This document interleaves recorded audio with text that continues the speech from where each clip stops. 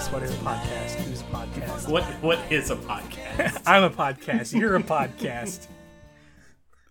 All right. Today, we are going into the second part of Excalibur, the Cross-Time Caper, with us, Tashril, and also someone else. Say hi. That's me. I'm Fi. I have been roped into this once again. Though I think we should say this technically isn't the... It's the second part of our coverage of the Cross-Time Caper, but this is technically part 3, like whatever. Yeah. Part 3 and 4. Yeah. Part 3 and 4. Or it gets a lot loopier all of a sudden. Yeah. Jumping right into that fucking issue 14. Fucking the cover to this is so fucking like generically superhero. Where it's just a bunch of superheroes fighting. Yeah, they're all just going towards our Blorbos. Yes. Oh no, not our precious Blorbos. Also, if you pay attention, some of these superheroes look a little different. Yeah, well, when you zoom out to the full double image, it's like it's like Loki, Thor, fucking Daredevil looks like a dope for some reason. And it looks like he has an umbrella. Quicksilver is a fat joke. Yes. Fucking Captain America has a gun and is like a ghoul. Yeah. What's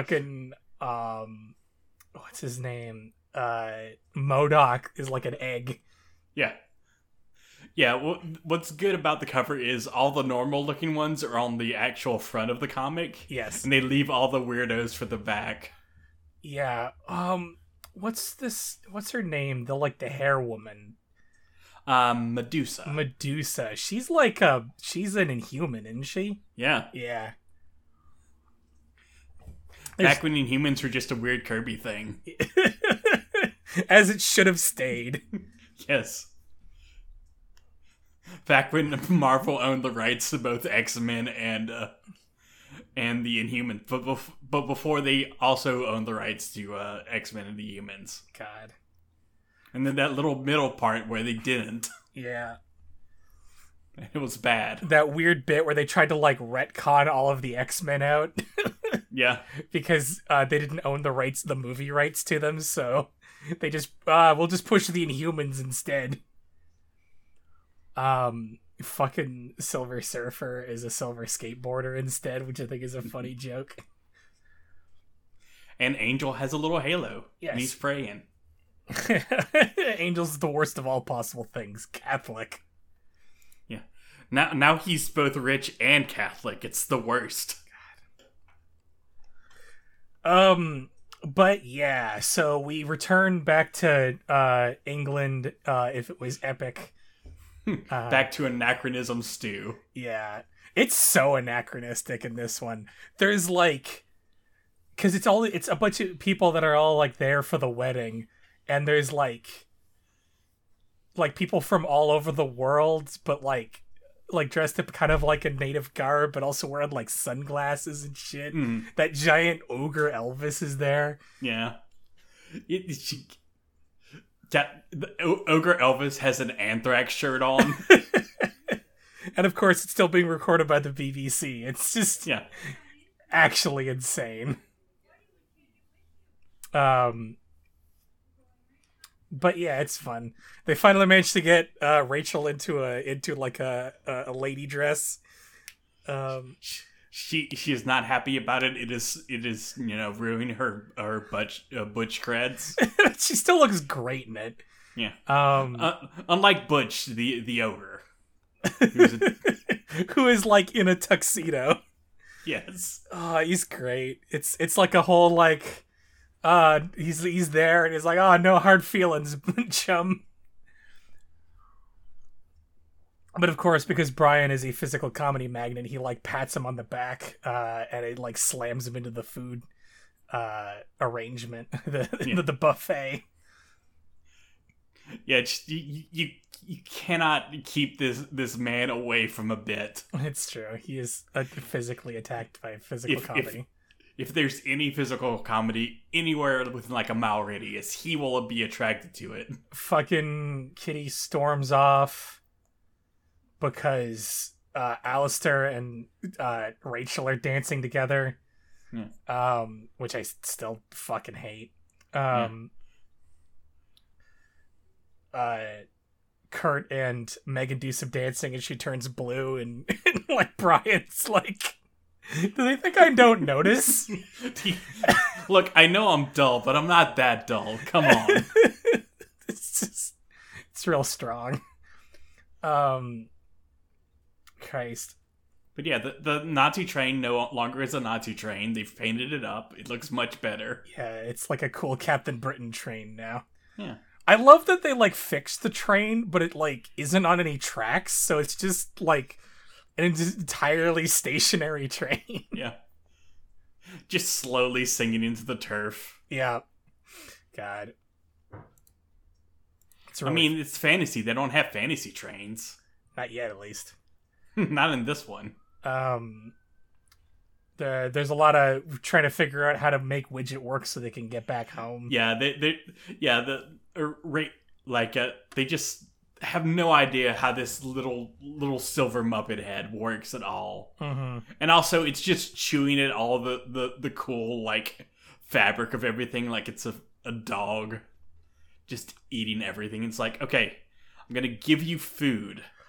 Is food what makes you teleport? We get like a shot that's like in Widget vision, and it looks crazy. Yeah, it does. It's like this weird abstract like thermal like coloring. Mm. It's really fucking cool. Hey, put a pin in that. Nice. I do like for like 20 episodes. Yippee! Fucking, I love like Rachel storming to the train and like molecularly reshaping her dress into her outfit, like as she's storming away. Yes, because it turns out Nigel Frobisher is the worst in every single universe. He's a universal constant that he is a fucking creep. And he had some illicit thoughts about her, so he like gets the like tar and feather treatment, basically. Yeah. First she rearranges herself to look cool again, and then she rearranges him to tar and feather him and put pig on him. Yeah, I do really like the it's like, hey Rachel, that was out of line, and then it was like, no, you should have saw what he thought about me, and then Brian's like, I'll kill him myself. Like, I like that. I will rip him apart. And then Rachel's like, come on, no, I'm being good. You can't be bad for me. Otherwise I get to be bad. Yeah, otherwise this relationship doesn't work. Yeah. I don't know, but it's still cute. I do like the, like, I'll murder the bum. It is good. And as she's, flaring out her Phoenix powers, it turns out that's what Widget needs. Yeah, it just needs a bunch of energy. Yeah. Needs to slurp up that Phoenix juice. Yeah. And then they disappear in a cool, Back to the Future way. And I do love how the last like little bit of it is like Nigel being a shit, so Butch just like smacks him upside the head. And everybody's like, yeah, he deserved that. Oh, Butch. You were the best of us.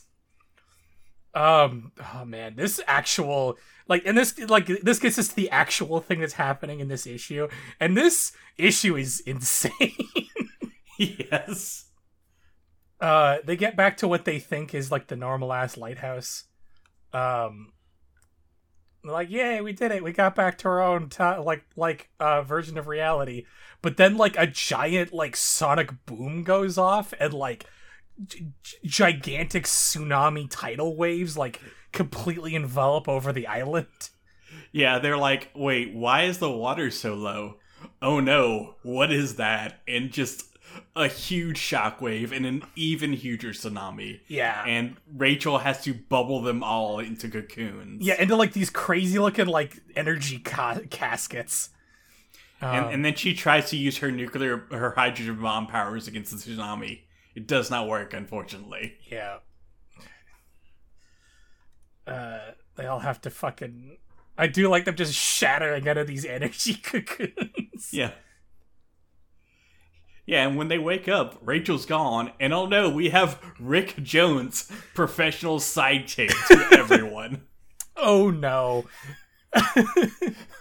Fucking... Oh god, I can't... Like... Rick Jones is like a Hulk character, right? Initially? He is many characters. He started as a Hulk character. Yeah. And then he just kind of bounced around being other people's sidekicks. He was with the Avengers for a while as their sidekick. As their collective sidekick. So yeah, this whole bit of him trying to, get to be everybody's sidekick as the Hustle is a whole play off of that they just tossed this character around as the universal sidekick. Yeah, which is a pretty good joke. And luckily, he has a Quinjet. Unluckily, Rachel got stolen by the Avengers. Or the Fantastic Four, or whoever. Yes. Someone. Somebody did. Man, the fucking like derangement of like how this goes wrong is so crazy. Like they get on the plane and they're still dressed like goobers, so they have to like cut up like Kitty and Megan's dresses so they can move around more easily. And Rick, being like a horny teenager, is like, wowza. just a complete goober. And that leads them to like almost crash into a gigantic dude. Yeah, what if a dude grew really big? God. Well, you see, for a while there, he only grew really small, but yes. then he got back his powers to grow really big. Yeah, this is the Anted Man, yeah. or the Giant Man. Was it Giant? Yeah. I think it was Giant Man first, right? Or then it was like Ant-Man. I don't know. I am not a Hank Pym historian. Yeah, all you need to know is that he hit his wife once, and that's basically what decided his entire character. Yeah, after that, it turns out you hit your wife once, and nobody likes you. I mean, to be fair, that's fair, but it is funny how they decided like that's just his character now. Mm-hmm. Is like he just gets to be one of history's greatest monsters. This shit's crazy though, where he has grown to such a titanic size that his very movements like shake the earth and cause tidal waves, and his breath, like breathing in, is enough to change the weather on Earth. He is just wandering around the Atlantic, and I guess just destroyed Atlantis on his way around. Yeah, just accidentally stepped on Atlantis. Which is why the Submariner shows up with a giant gun. Namor's got a cable gun. He does have a cable gun. Should we even bother explaining the Submariner? Well, okay, so Aquaman. What if he was a complete asshole? Yeah, what if he was like a weird xenophobic psychopath, like dictator who dressed in a Speedo? Yeah, like that, but he doesn't have a hook hand, like when that happened with Aquaman. I love how like Aquaman became like a Captain Ahab weirdo for a while. Yeah. But he shoots Goliath / Ant-Man / fucking all sorts of things. Yellow Jackets / had the Hank and Pym. Yes. Shoots him in the leg, and it like takes a while. I actually like missed this until looking at it now. When he's stepping by, like an entire like cargo ship is just being knocked away. Yeah. Yeah, and Anted Man is so big that it takes him a long time to realize he's dead. Yes. So he crashes over, and they just kind of like end up in like New York, I guess. Yeah, they ride the tsunami to New York. God, and just shit is just happening. Literally everyone is fighting everyone else right now. Yeah, if you can think of a comic book character, they are somewhere in this huge fight. Yeah, because that's what Manhattan is. It's just a big thing where all the superheroes fight. Things that's fighting a Skrull. Black Bolt is fighting Kang, I think that is. Yeah. And it's the sound effect of Kang when it punches him in the head. Yeah. Punch his dumb helmet and it makes a Kang sound. There's just a Sentinel, like, as a backdrop that they're fighting in. There's so many gurus. Yeah, there's so many gurus. But luckily, we've got acts. Everybody is caught up in acts of vengeance. Quotation marks. Like it's like an event comic. I mean, that is an event comic. Oh no, that's so dumb. It's a reference. I regret to. Oh, I thought that was like just doing a bit, but no, it's an actual reference.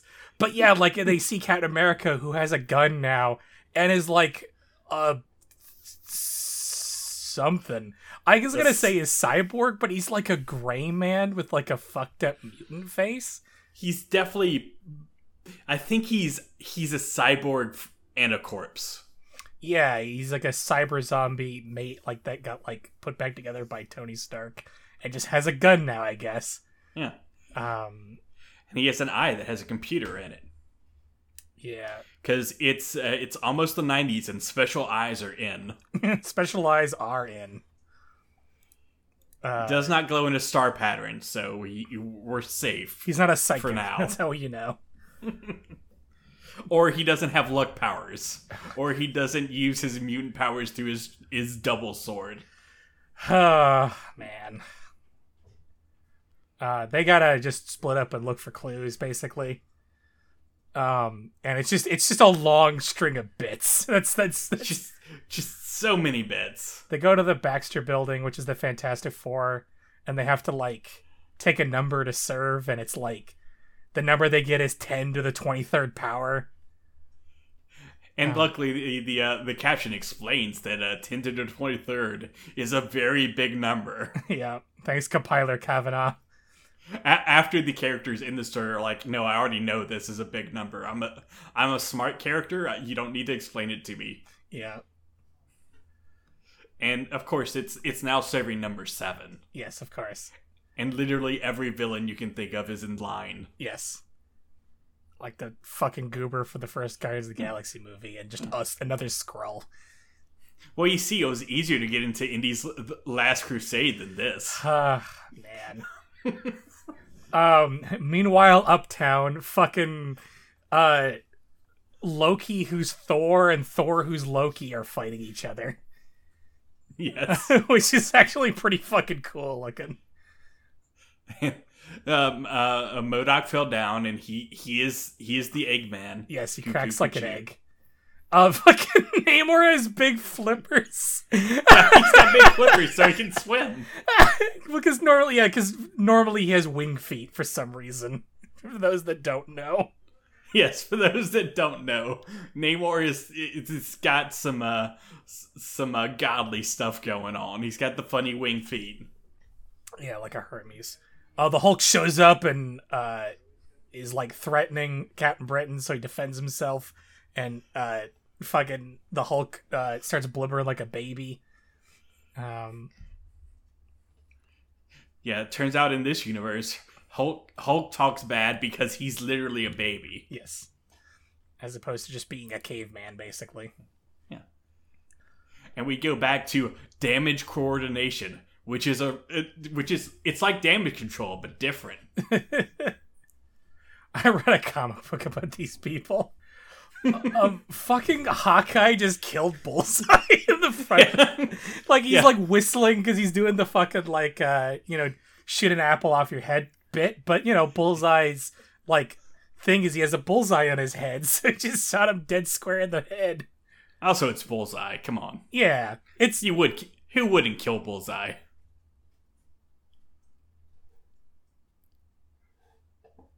Fucking, they're just referencing all sorts of other goobers like Adam Warlock. Yeah. It's just we get to see a whole collection of goobers. You got the Dormammu, the Dormonster's dad. Oh fuck. There's like a bit of like fucking what is her name? It's like Enchantress or some shit. Gonna cut Medusa's hair, which again she has like hair control powers, so like that's the joke there. There's like a fucking amazing shot where like they're talking to Mysterio, who is a Spider-Man villain, about like getting new outfits, and like Daredevil is just crashing through a window like mid conversation. They're like, don't mind him, he just does that. Yeah. He's the man without common sense as opposed to the man without fear. There's some good Daredevil bits in this comic. Oh man, yeah. But hey, the important thing, Mysterio is here to give people costumes and to upgrade Megan's costume. Yeah, fucking Megan's outfit is so fucking good. It's real strong. Yeah, she almost could have got shoes on, but no, she just gets the little like ballerina things. Nah, she's a freak, so she can't wear shoes. She's like a weird fairy creature. That's the rules. But no, this is like the outfit that like I've always seen this character, and I just didn't know who they were. And like this is the outfit I guess that sticks, and it's fucking great. Even though it is literally just the letter M, like that's the outfit. She's just wearing the letter M twice. She's got the M over her thighs and over her boobs. Yes, but it looks great. The off the shoulder look, it's really strong. Fucking they're still trying to look for Rachel.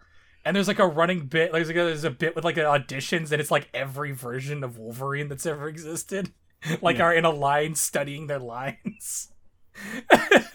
It's so fucking good. Oh man! And then the comic book writers show up again. The comic book writers are there, and they're like chained to a giant contraption, but like. They're surrounded by like smoking hot babes. Yeah, it is Chris Claremont with the X and John Byrne with the A. John Byrne, who was like Chris Claremont's like co-plotter for a lot of the big ones, like the Phoenix Saga. That's great. He pretty much created the modern idea of She-Hulk, who breaks the fourth wall and makes jokes. That's awesome, and that's why she's here in like a negligee.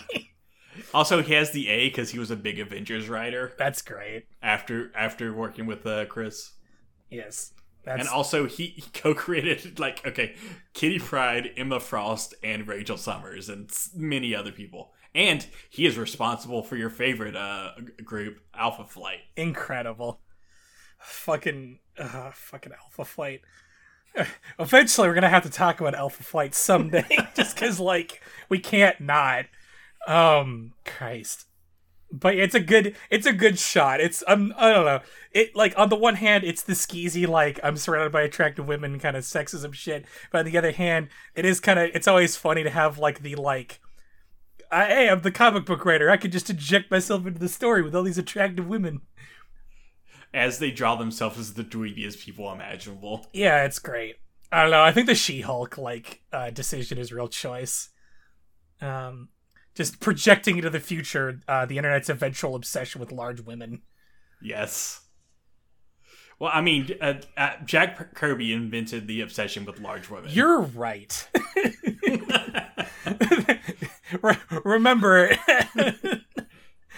Remember to salute your heroes every time you think about large women. Jack Kirby invented those. If you ever think of a giant woman, remember Big Barda. Mm-hmm. Big Bart is great. Even if she does have a really doofy looking helmet, she's fucking great. Look, you cannot be a Jack Kirby creation without a doofy helmet. It's true. Meanwhile, back on the line, waiting for the Fantastic Four, there's just another sight gag bit where it's a bunch of villains, the beekeeper suit wearing ass AIM, fucking okay, so the Dalek is the obvious bit, but isn't the guy in front of him like a New Gods guy? yeah, that's That's one of the new gods. That's Apocalypse's son. Yeah, whose name I can never remember. Yeah. Not Apocalypse, but Darkseid, whatever. Yeah. They're the same character. Wrong. Don't quote me on that. Important part is wrong studio. Yeah, she's just slapping all these losers together. I do also like the Watcher being like, I know what's going on, but I will never tell because I'm useless. Ignore me. It's fucking great. Fucking. And then we get, what if Fantastic Four was shuffled and the Thing was horny? Oh fuck! They like use a contraption to try to break open the casket that Rachel's in, and like it has a chain reaction where it just like jumbles all of the like bits, like all of the elements of the Fantastic Four together. So I think like, they were pre-jumbled. No, they're. I don't know. It's weird. It's it doesn't really matter. I guess I assumed they got jumbled by it, but you can't really tell outside of Reed what they all look like before the explosion. The important part is the Thing looks real fucking horny. Yeah. What if the Thing was a lady? A lady thing. It's like they're like a lady thing, but they're wearing like a leotard. And they got thick ass thighs. And they got thick ass thighs and like a big like fucking wraparound shades. They it's just kind of too powerful for its own good as a redesign. And then Galactus shows up. I clapped because I love Galactus. Yeah, and then Chris Claremont takes off his purple prose inhibitors. Well, that happens in a second, but like, I just want to say, like, I love Galactus. Galactus is like the most like Kirby, I think, outside of like the big coffee head guy. Yeah. Outside of the Celestials, yeah. He is if you think of Kirby, think of Galactus. Yes, it's either Galactus or the Celestials, which I keep confusing with the Eternals because like. They are related. So. They are related and they end the same. But what I always mean is the big guy with the coffee head and like the Kirby circuitry thing going on him and stuff. Yeah.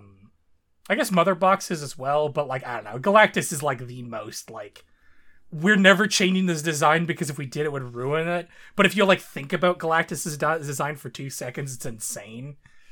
I mean, yeah, every time they've tried to change it, it has ruined it. Let me tell you about the Fantastic Four movie. God, yeah, where he's just a big evil cloud. Yeah, just make him a cloud. Unlike the Silver Surfer TV show, we're just like, no, we're making him a weird CG guy. Yeah. In 1993. Which I do think actually does work really well for Galactus, because it makes him feel so uncanny in comparison to everything else around him. Like, everything else around him is basically like a regular cartoon, and then he's this, like, eldritch, like, extra-dimensional being, basically. Yeah. I can recommend the Silver Surfer cartoon. It is shockingly good for something in the 90s that is usually played at, like, 19x speed for plot stuff. Yes, 100%. I don't know, I like Galactus. I don't know, it's like, I think it's just the same thing about, like, the way that, like, Darkseid is just a dude in a tunic with, like, a craggly face, but there's just so much about the, like, the eminence of the character that's really compelling. Like, it's just this, like, implacable force, so it doesn't even matter that he kind of looks, like, sort of doofy if you think about it for 2 seconds, because they're just carried so well, like, the weight of them is so strong. Like, Galactus just eats planets. That's just what he does. He is an unimplacable force of reality. He just exists to soak up all the excess entropy, basically. Yeah, you cannot beat the Galactus. You can just, distract him. Yeah, that's your Squirrel Girl. You can reason with him, maybe. Yeah. He feels really bad about eating your planet, but he's hungry. He's hungry, and he has to do it because that's what he's there for. Yeah. But yeah, I do like the fucking... Ignoring all that, the reason why he's here on this planet is because it's been deemed too silly. And he's going to eat it. This planet is too dumb and too silly. It'll actually affect all of causality if it ever breaks out. worried that it's going to affect all of the multiverse. So I have to eat it for the sake of everything else. And then so they have to hurry back to their train, and they activate Widget and zoink off the planet. And then like some unbelievably compelling and well-written like apocalyptic writing just sort of happens out of nowhere. Like I was caught by this so hard. It goes from like this like all cylinders goofy comic about whatever, and then when it actually gets to the part where like Galactus is destroying the planet, it opens up with "Can a world scream?"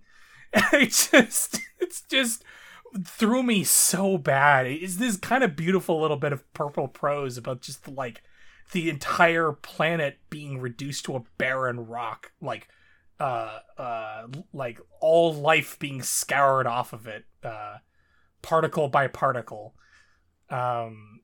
It's amazing. It's really crazy, and it's like not even a full page. It's 3 panels. Yeah, it turns out Chris Claremont he can write some prose. Dude can bring the heat. The like I don't know, like the way, also just the way that like this like the scoured Earth looks, where it's this like horribly barren and misshapen rock with the like Galactus's little like ship or probe or whatever it is just sitting there in like the dark spot of it, and like somehow it's like it being contrasted with like the moon, which is like perfectly fine obviously.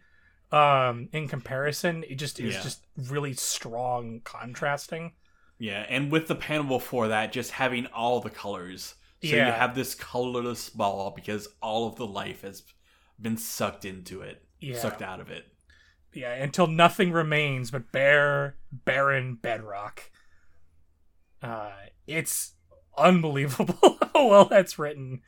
And I do love the shot of like Galactus sitting there on the moon. He's like, or I guess it's the barren rock. I can't quite tell. But it's like it's life the barren remains. Rock. Yeah.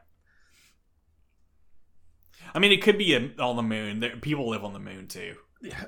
The Earth's destiny was to be a dead world. Until you showed up, and it zooms over to Impossible Man, who looks like a mascot for peas. Like that's what I always think of. He's like a weird or like an incredibly racist stereotype for Chinese people.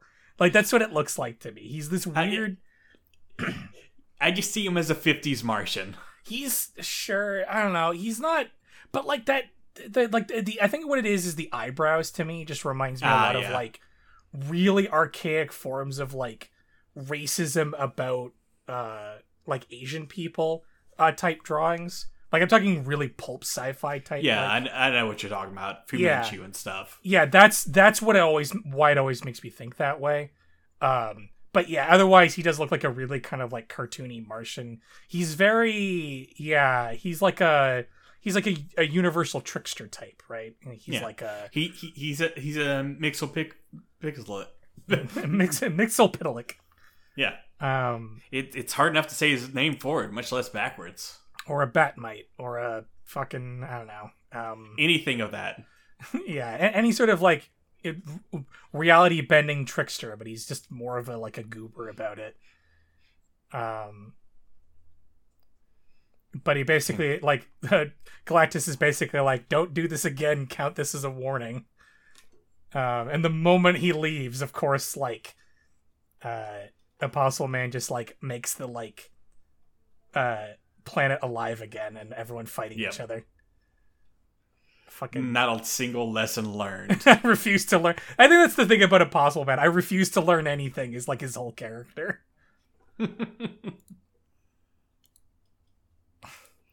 I am a one-dimensional board. That's what I am.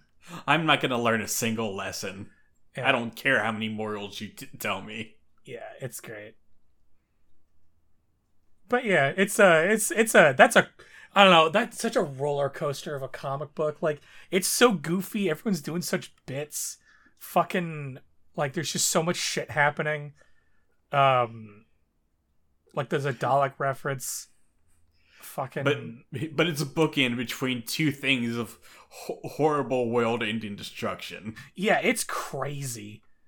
Like, I don't know. It's like comics are dumb, but this is like a positive like occurrence of it.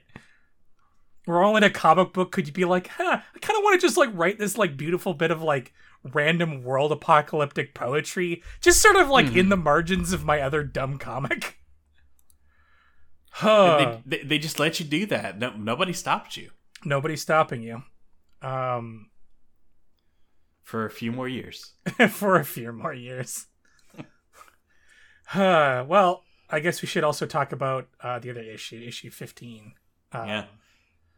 Which starts off with the cover of our podcast. Yes, the return of TechNet. Yay!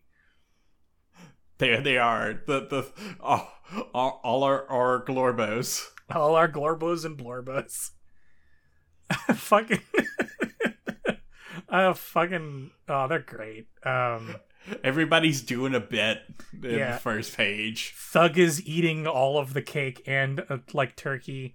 Fucking I don't remember his name, but the like four-armed dude is reading like a chess book. China Doll's Pharaoh 2, right? China Doll is like does like the frog tongue thing and eats a fly out of the air. Fucking body bag is smoking a pipe. And it looks cool because it comes out of his little neck holes. Yeah, it's great. And then fucking like Ring Toss and Waxworks are just playing cards like in the middle of the room. And Waxworks has a little hat on. And he's smoking a little pipe. He's smoking like a cigar. It's so good. Oh man. I forget I don't remember what the name of the airhead is. Like Scatterbrain. Scatterbrain, right. Her design's fantastic.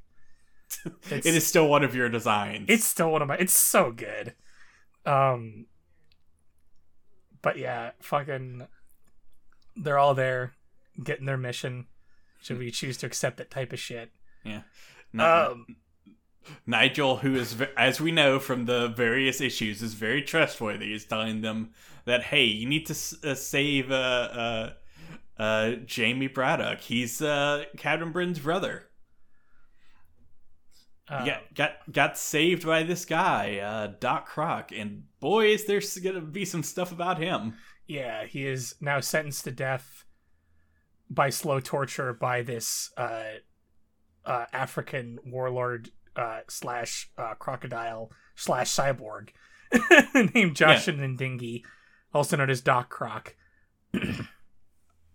I do enjoy the alien thing of them like looking at this like conventionally attractive man.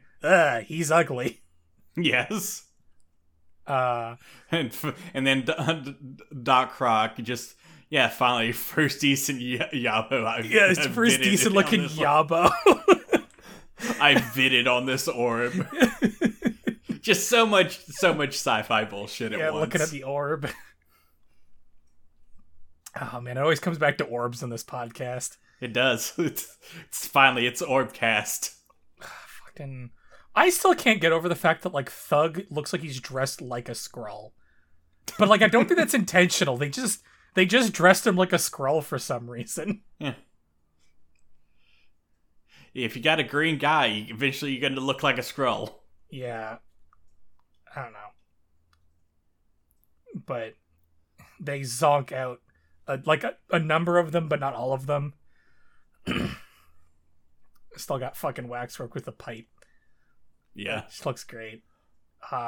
Meanwhile, in another reality, a crazy thing is happening. This is the kind of thing I'm super here for, which is like flashing to other worlds and us just getting to see out of context snippets. Like, we don't know what the fuck happened. We can just kind of guess. That's always my favorite sort of form of this kind of like reality hopping thing. Is like once the story gets into the groove of the thing. And so they're in the middle of the plains of London. We're on season 7 of Sliders here. Like, out in the deserts of London,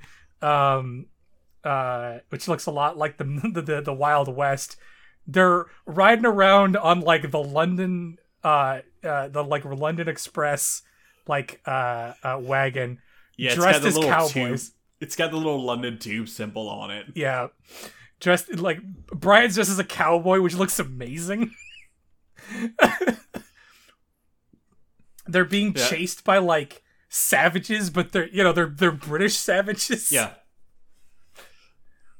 Yeah, so what if we took Native American stereotypes and just shoved as much British on top of that as we could? It's like a reality in which like Europe is the like uncultured, uncivilized, whatever. Like there's a lot of like baggage there, but you know what I mean? Like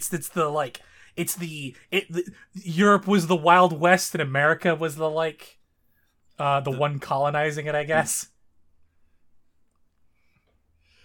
Yeah, there's going to be some baggage in these next couple panels. So it's just put it to the side and not unpack it. Fuck the fucking like I said, like once they get into the stride of it, where there's like they're like Alistair and Widget are like a tied to a totem pole that Megan, who is a frog for some reason, and Kurt, who's dressed as like a fucking like Wild West burlesque dancer type shit, are like carrying him away. For some reason, Kitty's like in a buffalo monster costume with big feet. Yeah, it's like it looks like based off one of the buffalo costumes that some tribes would have. Yeah, I don't recognize the big feet. I guess it looks really weird. I don't recognize the big feet either.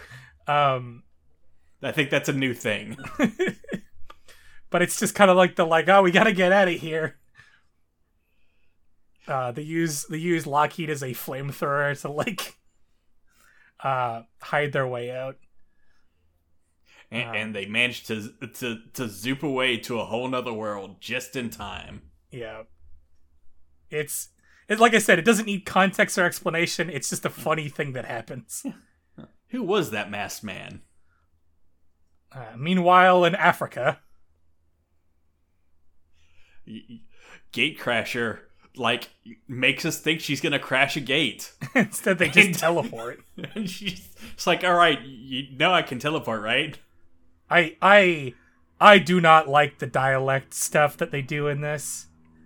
Yeah, that's a Chris Claremont original. Everybody's gonna have a dialect. And it's not always going to be good. I'm extremely of the mind that you should just not do dialects in comic books.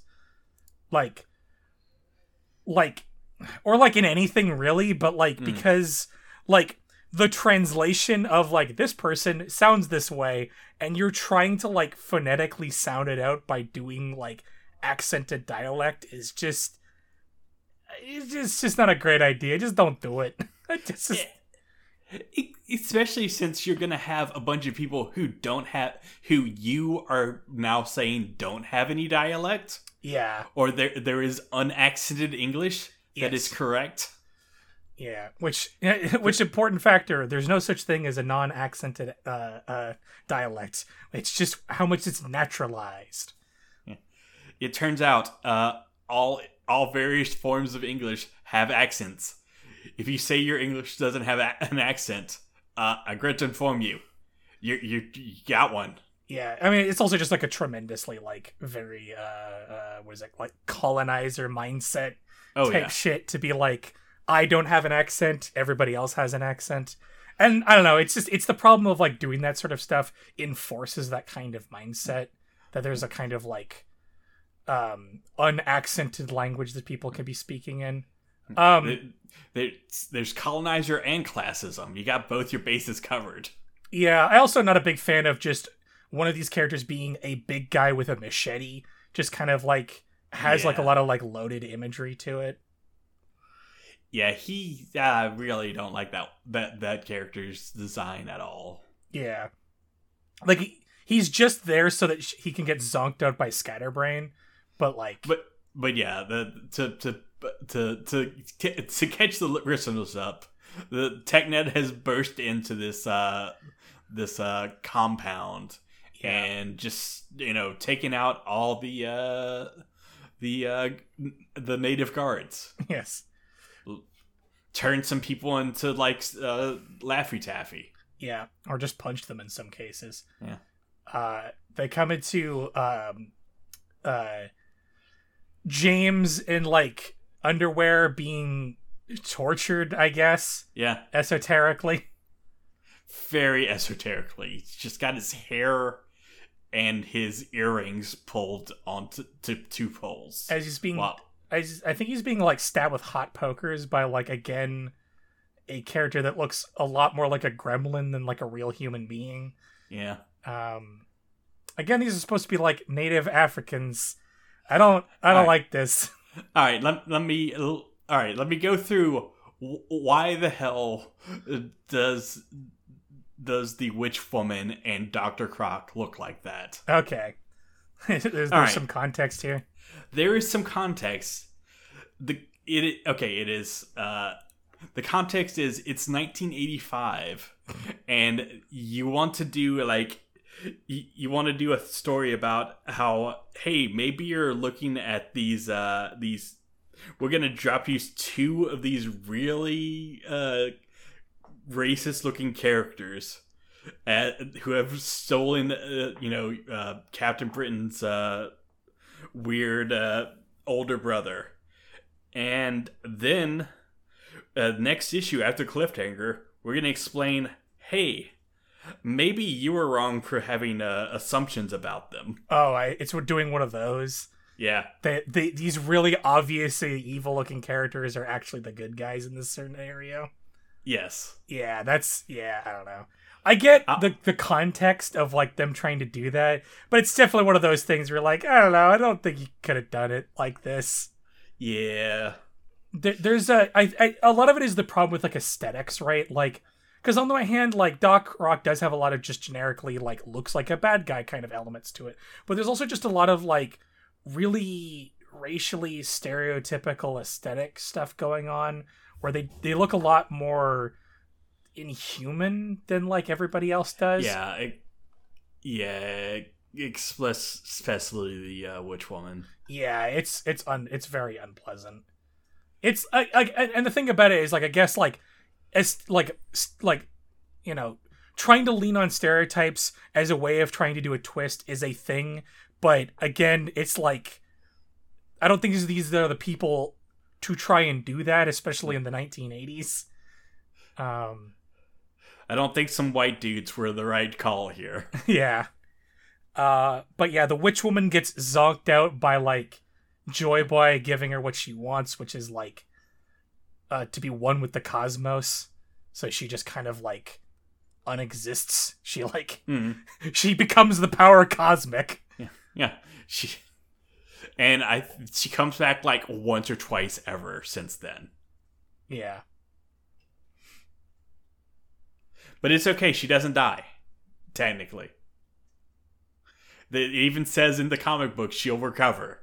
Yeah, but never be the same.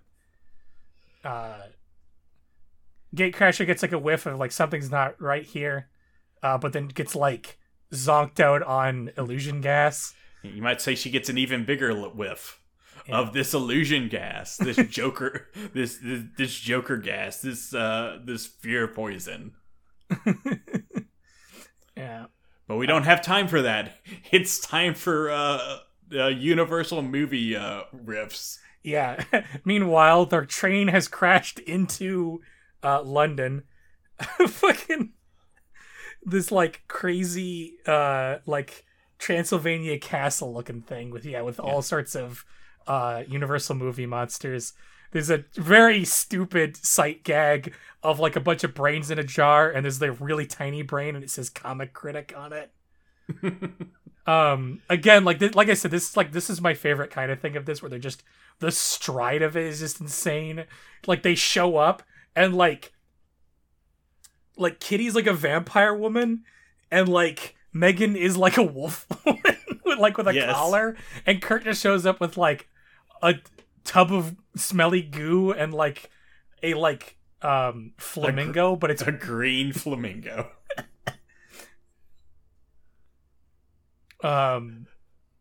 Fucking Kitty threatens to bite Alistair, and then just as like a final punchline, and also Brian's just a duck, I guess. Yeah. It's fucking bizarre.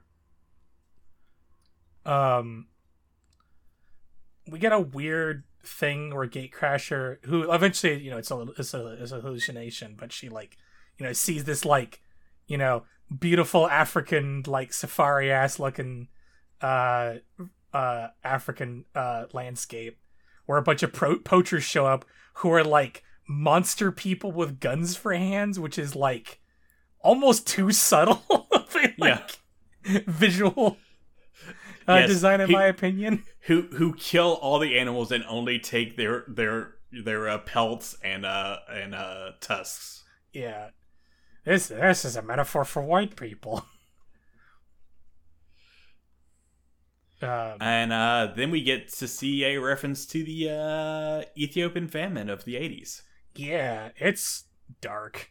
It's fucked up and dark. Yeah, it turns out somebody was selling the Red Cross famine relief. Oops. And it was Jamie Braddock. Yeah. Who shows up as a fucking Bond villain. Yeah. And also, he was taking people as slaves. Yippee. It's okay, he was taking white people as slaves. Yay? I mean, we had to get white slavery in here. It was one of those we don't want to do him. We want him to be extra evil, but also the whole him taking black people as slaves. Maybe we don't want to play with that imagery. Yeah, I don't know. It's a fine line to walk, but I almost think it would have been more if they just went for it, Mm-hmm. But yeah, Gatecrasher is in the role of one of the people he has taken as a slave.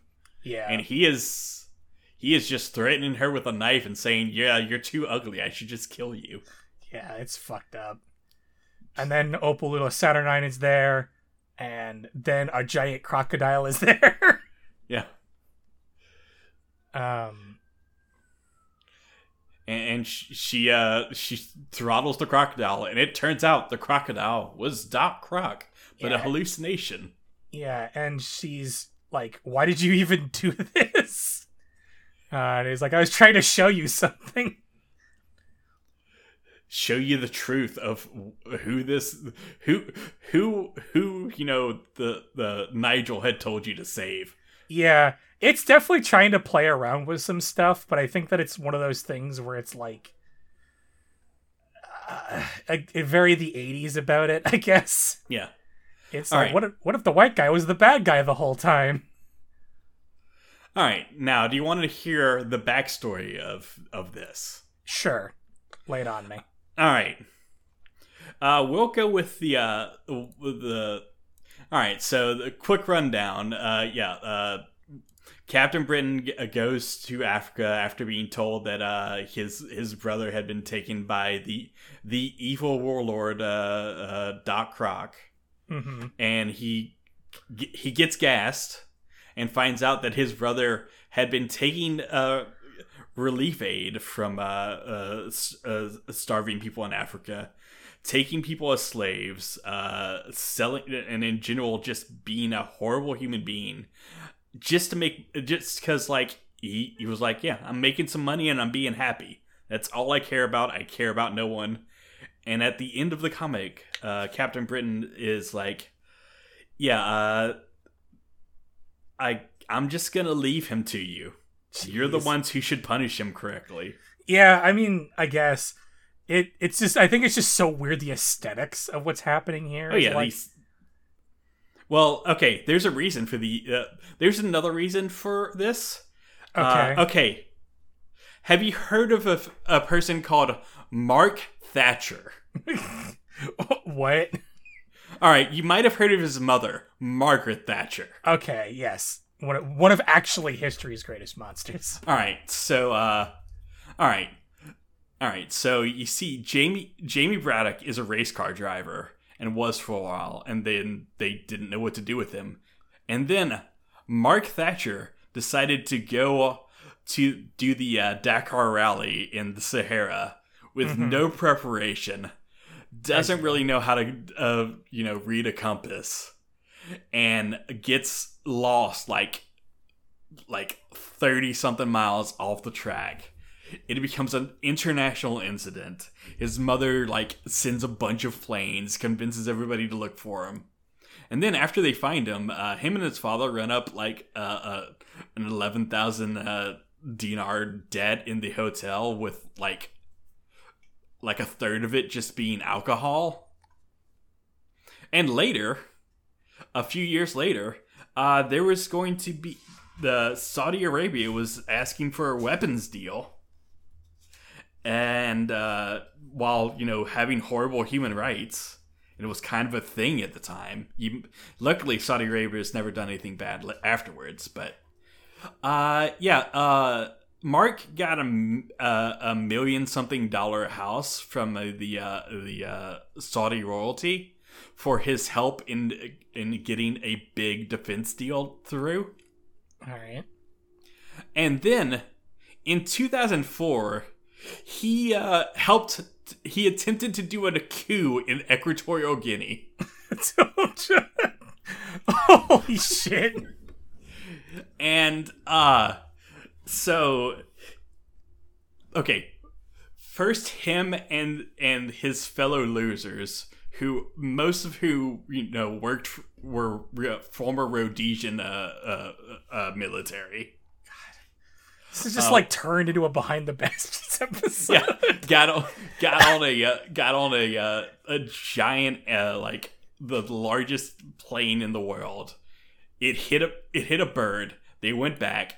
Everybody knew what their plan was, and then a few months later, they got on the largest plane in the world again and went back to Equatorial Guinea, and got off their airplane. Went to where their big box of guns was going to be, and every single cop and like every military person from multiple countries was there with guns on them, telling them no. But it's okay. He got out. He had no punishment, and now he is Sir Mark Thatcher. Huh. And that's why Jamie Braddock is the way he is. Because they are like, no, we're going to make this Mark Thatcher guy is so bad. We're going to turn this, rich car driver guy into Mark Thatcher, which means making him the worst. Making him one of history's greatest monsters. Oh man, I'm glad comic books, they might have politics in them sometimes. Oh, that's insane. I just think they should have drawn it better, I guess. It's just I don't know. They're playing with stuff here, but they just drew it weird. Yeah. But I don't know. I guess Doc Croc is based as fuck then. Yeah. Yeah. Also, the backstory for Doc Croc is why he looks like that is very silly. All right. Okay, so he was with the RCX, which was a British government thing, and he was gonna go help take a warpy baby for the British government. And then the baby exploded. And Sorry, what baby? A warpy. So, there was a dude who could warp the fabric of reality, and that led to a bunch of babies being born who were off-brand mutants in the Captain Britain comic. Okay. And one of them just exploded while Doc Croc was picking him up, and so he got burned and exploded, and then the RCX rebuilt him, and then were very angry when he did not use his multi-million dollars of reconstructive surgery to help the British Empire, and instead went back to his home country to help it. So what you're telling me is that Doc Croc is one of the coolest characters in comic books? Yes. He literal doctor. Literal doctor, actual crocodile. That's so fucking crazy. Comic books are so insane. Like, they're so insane because it's like they'll just do dumb shit like that Nazi episode, and then like and shit like this will just make one of the coolest nerds out of fucking nowhere. It's so great.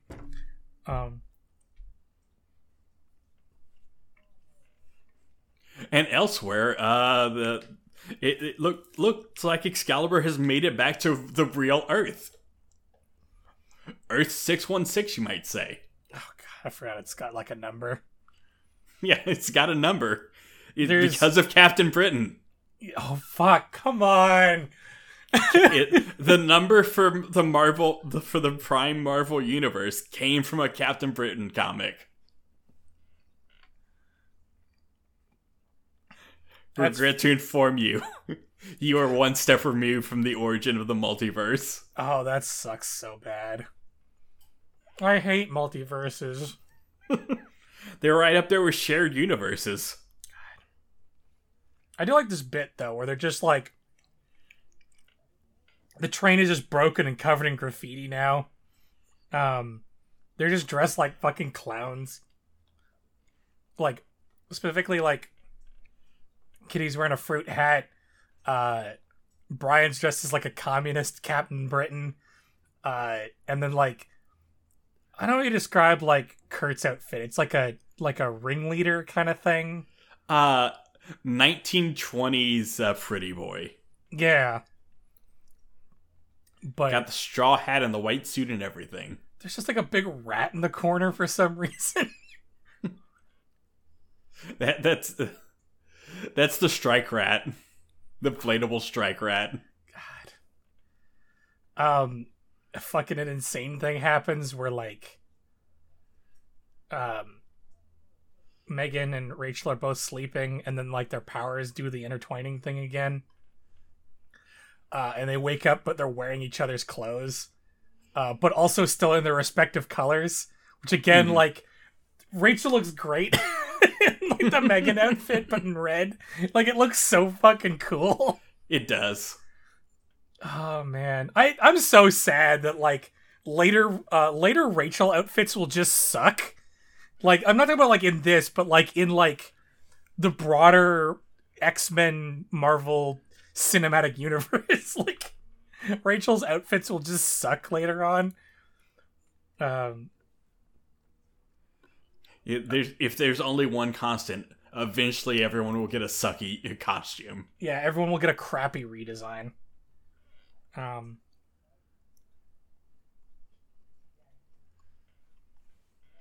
yeah, Rachel once again not happy with the intertwining powers and all that.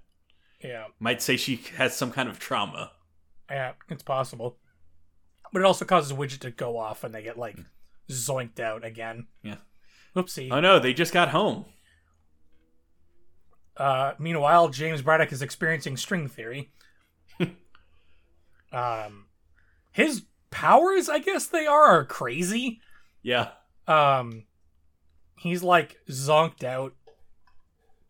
They're in the middle of like Brighton again, at the pier. Because the little teleporting goober, the little lizard guy they used to teleport, fired off and brought them back home. But now they have the problem of James is there now, and he's just kind of like invisibly feeling out the world around him because no one else can see the like. He seems to experience the world as a series of strings. And he's gone so far that he thinks he's just been tortured so long he has no connection to reality. Mm-hmm. He's completely messed up. Body Bag tries to get him, and he like does this horrible thing where he like grabs the strings that make up Body Bag and like yoinks them. And Body Bag gets pulled in all sorts of horrible directions at the same time. Yeah, for pulling strings, it looks horribly gruesome, even though like no gore is happening. Yeah, you can just like feel the physical way that this alien boy is breaking. Thug and Pharaoh 2 go for him and get similar treatment. Just Kay Scatterbrain, she managed to touch him, and oh no, she manages to touch him, and he is too crazy for her. Yeah, so it like fucks her up instead really bad, and then she loses her bones. Yeah, and it kind of turns into a cape. It's really crazy looking, and he kind of gets like put back together a bit. Yeah, and just kind of fucks with all their like. He kind of just like turns all of their powers on them. One by one. Yeah, he goes from being in a dream to lucid dreaming, but still being like, yeah, none of this is real. Doesn't matter. Yeah, so I'm just breaking it all. The Joy Boy one's pretty brutal because Joy Boy tries to get him with his powers, and it just breaks the little baby man. Yeah, the little baby man can't give him what he wants because he's already getting what he wants. Yeah. And I guess he just has some sort of limits. Meanwhile, James doesn't. Yeah. It's a good line. Yeah. Then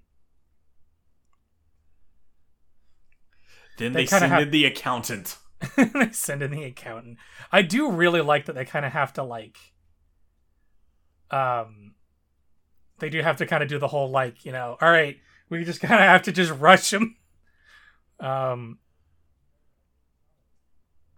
do really like fucking Doc Croc.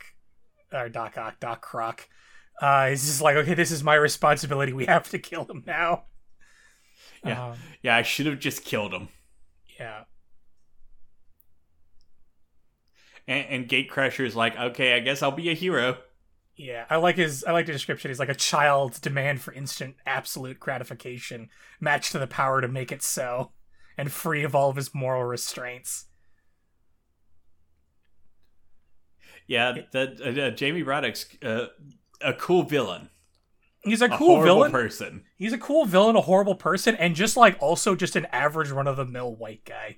Like I think that's the most like kind of the cool part about it, I guess. Like he's just a rich white dude with unlimited power, and that's the scariest thing in the world. There's nothing more scary than a rich British man who has unlimited power. Yeah. But I'm always a big fan of like whatever the risk, whatever the cost, we have to stop him. Yeah. That shit's always great. And then just kind of the pure turns into crackles. Like it's just red and orange, like red and yellow lightning storm happens. And then I don't remember if we see what happens to them. It just sort of we do in the last like, panel. Right, yeah. But first, Apocalypse World. Yeah, this is another really cool one where it's like a frozen nightmare world that like is just literally like a nuclear war happened. Yeah, nuclear winter world. Seemingly everyone's dead. And like Megan's the Captain Britain now. Yeah. In this world, or like a version of Megan is Captain Britain now. Because you know Brian died, so it only seemed right, which I think is a really like fast and quick, unbelievably tragic moment. Yeah. They're speed running the tragedy in this one panel, in one page. I do like Megan's Captain Britain outfit. It looks great. Yeah, Helmet's a bit doofy looking, but everything else is great. Look, you gotta fit her hair in there. Yeah, gotta fit it somehow. But they even say like, "Hey, do you want to just like take you with us? Like, you don't have to stay here." But her faintness comes out, and she wants to be there when the world heals to help it finally be whole. Yeah, it's a beautiful little moment out of nowhere. Like I said, I love these kind of speedrun things because we don't really need to see all the context of it anymore. We just have to know they're in another world, something fucked up has happened, and they're just getting their way back. Also, this thing of like Rachel is just fucking burnt out, like quite literally, from having to warp worlds so consistently. But yeah, then we return back to Brighton, and like James is always in this really horrible like pose I don't like, where his like head's like cricked up onto his shoulder. It's definitely supposed to make him look really crazy, which it does. But for me, very specifically, I had a really bad like neck injury once that basically meant that I could only hold my neck in that position for like months, and like so it just makes me think of that, and so it just makes me feel really uncomfortable to look at. He's got a little crick in his neck from sleeping wrong. Yeah, because he's in a dream. But yeah, it turns out Nigel is decent at convincing crazy people. Yeah. Convinced TechNet, now convinced Jamie to like, hey, come in my car. I'm gonna bring you to Courtney Ross. Hey, can I interest you in dominion over half the world?